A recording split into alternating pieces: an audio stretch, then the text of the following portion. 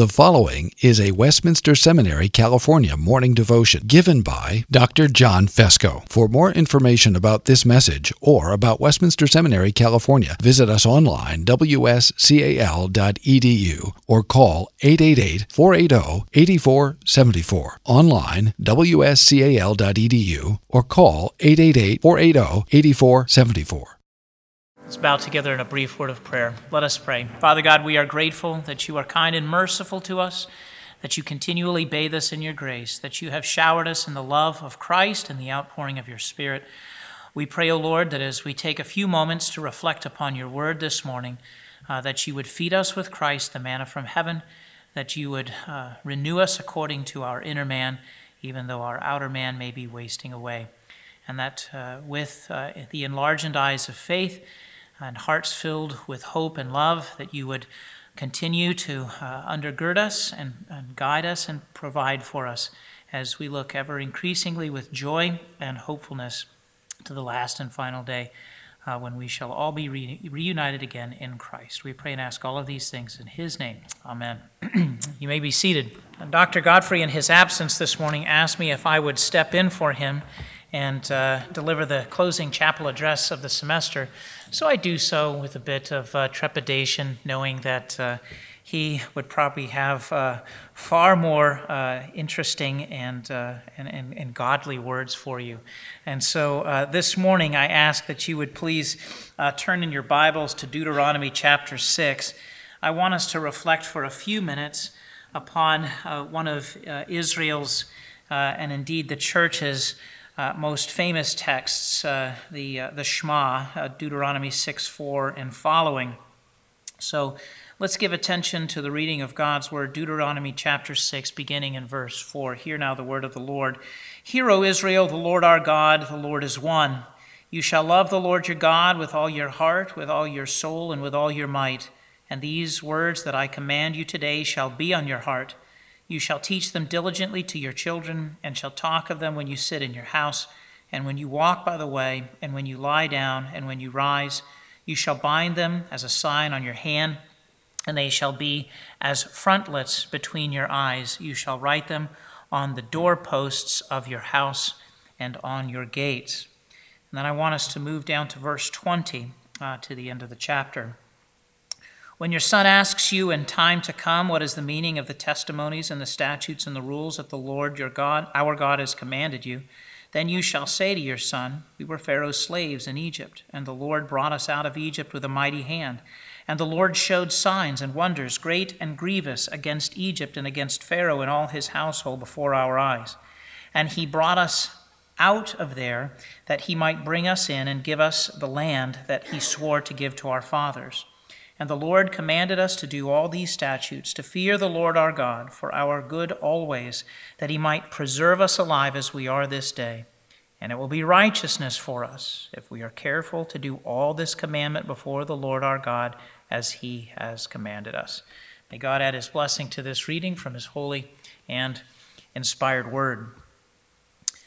Beloved students in Christ, as you prepare to take your finals and conclude the semester, I wanted to share and reflect upon this passage of Scripture, hopefully to remind us all of one of the main reasons as to why we are here engaged in what we are doing, whether as seminary professors, administration, as students, or as simply those who want to learn more about the Word of God. We live in a time, I think, when information is abounding all over. Information is definitely very much easily obtained. And it's not only information that I think is easily obtained, but there's certainly a move within the broader culture really to change radically the nature of education. For example, through iTunes U. iTunes U boasts that they have more than 500,000 free lectures available online for download. In fact, this morning I was listening to one myself. They have lectures, videos, and books. And in 2013, Apple noted that they had given 1 billion, that's with a B, 1 billion downloads of free educational content. I think the idea is, and you certainly see this, say, with online education, is that all you need is a computer or a smartphone or some sort of tablet device, and you can sit there and you can get information for free. You can learn all by yourself in isolation. You have no need for really interaction with anyone else. Yet what does the Bible show us about the nature of education, and particularly Christian education, the idea of teaching people the Word of God, teaching people what God's Word says, teaching people ultimately about Christ? Is it something that we do in isolation from one another? Is it something that is simply about the downloading of information and data? As much information as we have on hand these days, I think that there is no period in history. It's unparalleled in terms of the amount of data that we have access to. But nevertheless, as much information as we have access to, I think we've never been more ignorant and never more uninformed, really, about life in general, at least as a culture. And so just this morning, very briefly, I want us to reflect upon 3 points as we look at Deuteronomy 6:4 and kind of the broader context of the 6th chapter here in terms of the nature of how education about God's Word and about God Himself was to be conducted in the covenant community and by extension within the church. And I have 3 C's. It should be covenantal, it should be counsel in wisdom. I couldn't find a synonym for wisdom that began with a W. Maybe you can. Or begins with a C, that is. So, counsel and wisdom, and then Christ as the goal. So covenantal, or you could say communal, counsel and wisdom, and then Christ as the goal. First of all, in terms of the covenantal nature of the way that we learn about God, notice here in the opening text in Deuteronomy 6:4, as we're reading really from the Magna Carta of Israel's national existence, their covenantal charter, if you will. We read, "Hear, O Israel, the Lord our God, the Lord is one." Notice the plural pronouns here, our God. The Lord is one. And then we see here in terms of the instruction that is supposed to occur, "You shall love the Lord your God with all your heart, soul, and might. And these words that I command you today should be on your heart." But then notice the corporate dynamic here. Yes, the individual is in view, but you see the instruction that God gives to parents to children. "You shall teach these things diligently to your children. Talk of them when you sit in your house, when you walk on the way, and when you lie down, and when you rise." Notice the covenantal character, the context in which learning about who God is occurs. In this particular text, it originates within the parent's heart. This is not something that is simply idle knowledge. It's not just something that is out there, that is downloaded, and then that is passed on. Notice that it is something that, in a sense, really consumes the parent's activity. It's not just something that the parent does at one point in the day. Notice how all-encompassing it is. Talk of it when you sit in your house, when you walk by the way, when you lie down, when you rise. One of the last things that you do at the end of the day as you talk to your children about these things. One of the first things that you do in the morning when you rise. Now, one of the things I haven't had the time to study is Israelite homes during this period. In other words, what were the sleeping arrangements looking like? And I suspect that they probably shared one big room. And that means that the parents could, as soon as they woke up, tell the children of these things, or when they were getting ready to lie down, tell the children of these things. Now, given the differences in our own homes, maybe there would be ways in which we could work around that, but you get the idea. When you lie down, when you rise, when you walk on the way, when you sit in your house, this is something that was supposed to continually just be infused throughout the life of the parent and the child as the parent and the child interacted and discoursed on these things. But notice when we look down at verse 20 that it wasn't just simply one way. It wasn't just simply one way. In verse 20, "When your son asks you in time to come," what is the meaning of the testimonies and the statutes and the rules that the Lord our God has commanded you? In other words, there was an expectation that as the parent shared these things, the child would want to know more. I think one of the biggest thrills that I had in my life just happened this past Sunday. I was teaching Sunday school, and I went and asked, and my 2 boys were sitting there, and I asked the congregation, was there any questions? And my son raised his hand. I got nervous. Because the last time he asked a question in Sunday school, he said, "Who is John Calvin?" And I thought, oh no. How have I failed you, my son? How could you ask such a question? How could I be so deficient as a parent? But he actually asked an intelligent question, and it was about the text. He says, "Dad, when it says, 'Ask of me and I will give you the nations,' who is talking here?" And I almost felt like I was Philip and the Ethiopian eunuch. You know, who is the prophet? Is it the prophet talking about himself, or is he talking about someone else? You see, that's the kind of thing that's supposed to be engendered when the parent tells the child of these things. So there was supposed to be an ongoing dialogue, and it was supposed to be at all points of the day. And not only at all points of the day, but really in one sense, I think it was supposed to be dispersed throughout the entire covenant community. Notice it's not just an individual sitting there in front of a computer screen or kind of reading by himself or herself with a book, but rather it was supposed to be something that was engaged throughout the entire covenant community. I think by way of application, when we think of how our own Westminster standards expand the nature of the relationship between father and mother and subordinate or child in its explanation of the fifth commandment, we read, for example, listen, in question 124 of the larger catechism, who are meant by father and mother in the fifth commandment? By father and mother in the fifth commandment are meant not only natural parents, but all superiors in age and gifts, and especially such as by God's ordinance are over us in place of authority, whether in family, church, or commonwealth. In other words, I don't think in the end that this is just about the relationship between parent and child, though that's certainly first and foremost. But rather, it's for anyone within the church who has a greater knowledge of who God is, and they should be sharing this knowledge with others in the covenant community. That, beloved in Christ, is what you are preparing to do as you take your finals, as you study, as you write your papers. It's not about the acquisition of knowledge.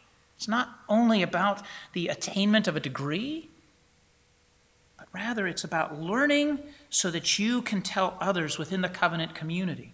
Secondly, it's not simply about information, but it's ultimately about counsel in wisdom.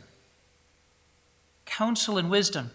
In other words, one of the things that's happened, and you can study the history of this, is that in the history of the church, it used to be that doctrine was not information, but rather it was ultimately aimed at wisdom. It was about a relationship. Imagine if I take the knowledge of the fact that my wife and I have been married for 13 years, and coming up on the 14th anniversary at the end of the year, I simply note the information. Today is the day that my wife and I have been married for 14 years. And then I go home and I say, "Wife, it's good to know that we've been married for 14 years. Congratulations." And then I move on. Not exactly what I probably should be using that information for. I mean, maybe that works in some houses. I don't know. Wouldn't fly in mine. I read an article headline that said, "Wife savagely beats husband for bringing wrong chocolate and flowers on Mother's Day." And my wife said, "You better believe it."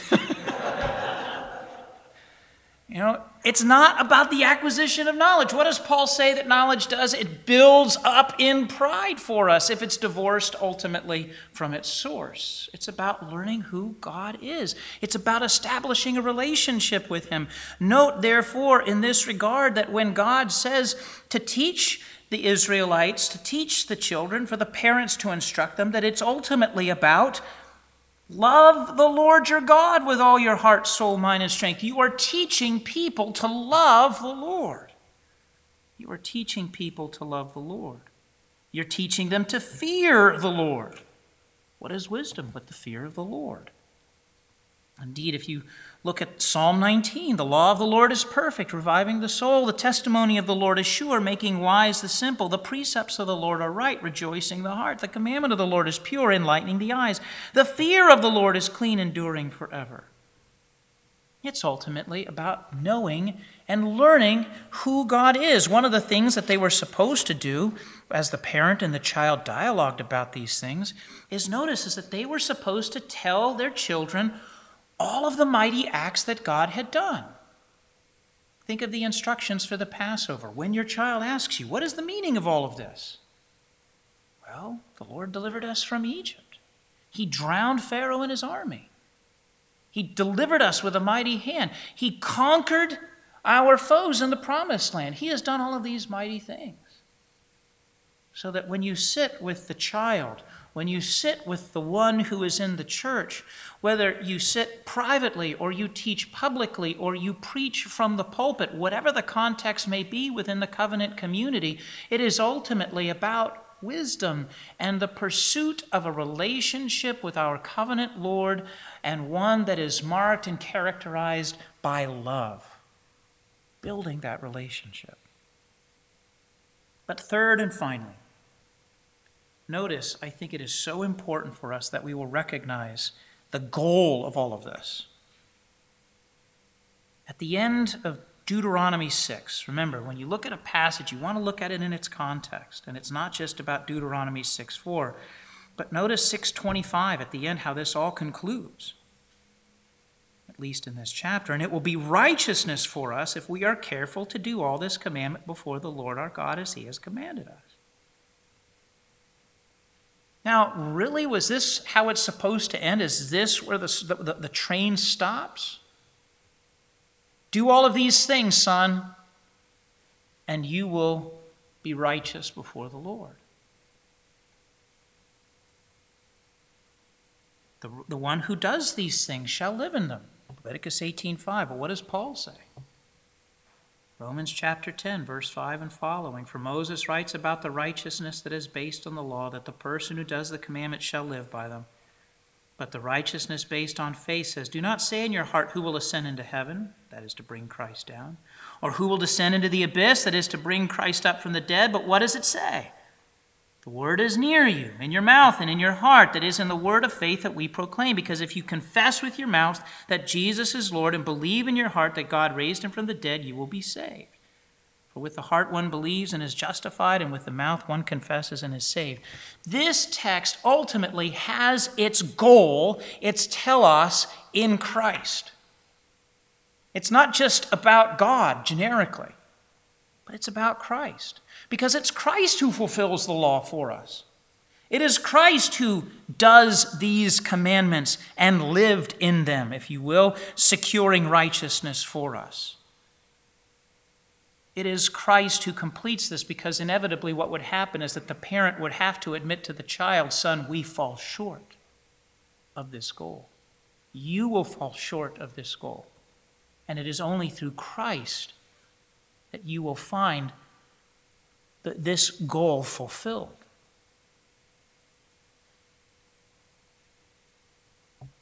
Beloved in Christ, we learn not individually, not broken apart, not digitally just sitting there in isolated places scattered about the world, but rather we learn together as a covenant community. We not only learn together as a covenant community, but we are teaching one another about the relationship that we have with our covenant Lord, one that should be marked by love, telling of the mighty acts that God has done to deliver us, and chiefly of that mighty act of deliverance that he has wrought in Christ, he who has fulfilled the law on our behalf. And it will be righteousness for us if we are careful to do all this commandment before the Lord our God as he has commanded us. It is Christ who has fulfilled the commandment and the law of the Lord as the Lord commanded him, and we rest in him. And that is the goal. He is the resting place, and that is where we aim to teach people about God's word. That is what you are preparing to do. It's not about the facts of church history. It's not about the tense of this particular verb and getting things right. That's obviously involved in all of this, but ultimately the goal is to learn together as a community, to teach others about the love of the Lord, and to point them ultimately to Christ. Don't lose sight of that as you prepare for your exams, as you write and finish your papers. Don't lose sight of pointing your fellow brother and sister to Christ. Let's bow together in a word of prayer. Father God, we are grateful that you are kind and merciful to us, and that indeed you teach us to love you with all of our heart, souls, mind, and strength. For those of us, O Lord, who have been privileged to learn and to study your word and to plumb its depths, even in the original languages, and explore the riches of the theological past and learn with great precision, we pray that you would not inflate us with pride, which is so contrary to your word and to the ethos of Christ, but rather you would infuse us with humility and love for you, and a passion and a zeal to tell others of the truth of the gospel of Christ, whether we sit, whether we walk in the way, or when we lie down or when we rise. That we would be zealous to share the truth with others in the church, that we might bring others along with us in this journey of love, that we might point others to Christ and the wonderful things that you have done for us in him. Bless the students as they prepare for their papers and their exams. We pray that you would grant them success, not just simply good grades, but ultimately that the knowledge of the gospel would be soaked into their hearts, and that they would be full and eager and desirous to share this truth of your love for us in Christ with many others, all to the glory of your name and to the edification of the covenant community. We pray and ask these things in Christ's name. Amen. Copyright 2016, Westminster Seminary, California. All rights reserved. You are permitted to reproduce and distribute this material in any format, provided that you do not alter the wording in any way and that you do not charge a fee beyond the cost of reproduction. For web posting, a link to this document on our website is preferred.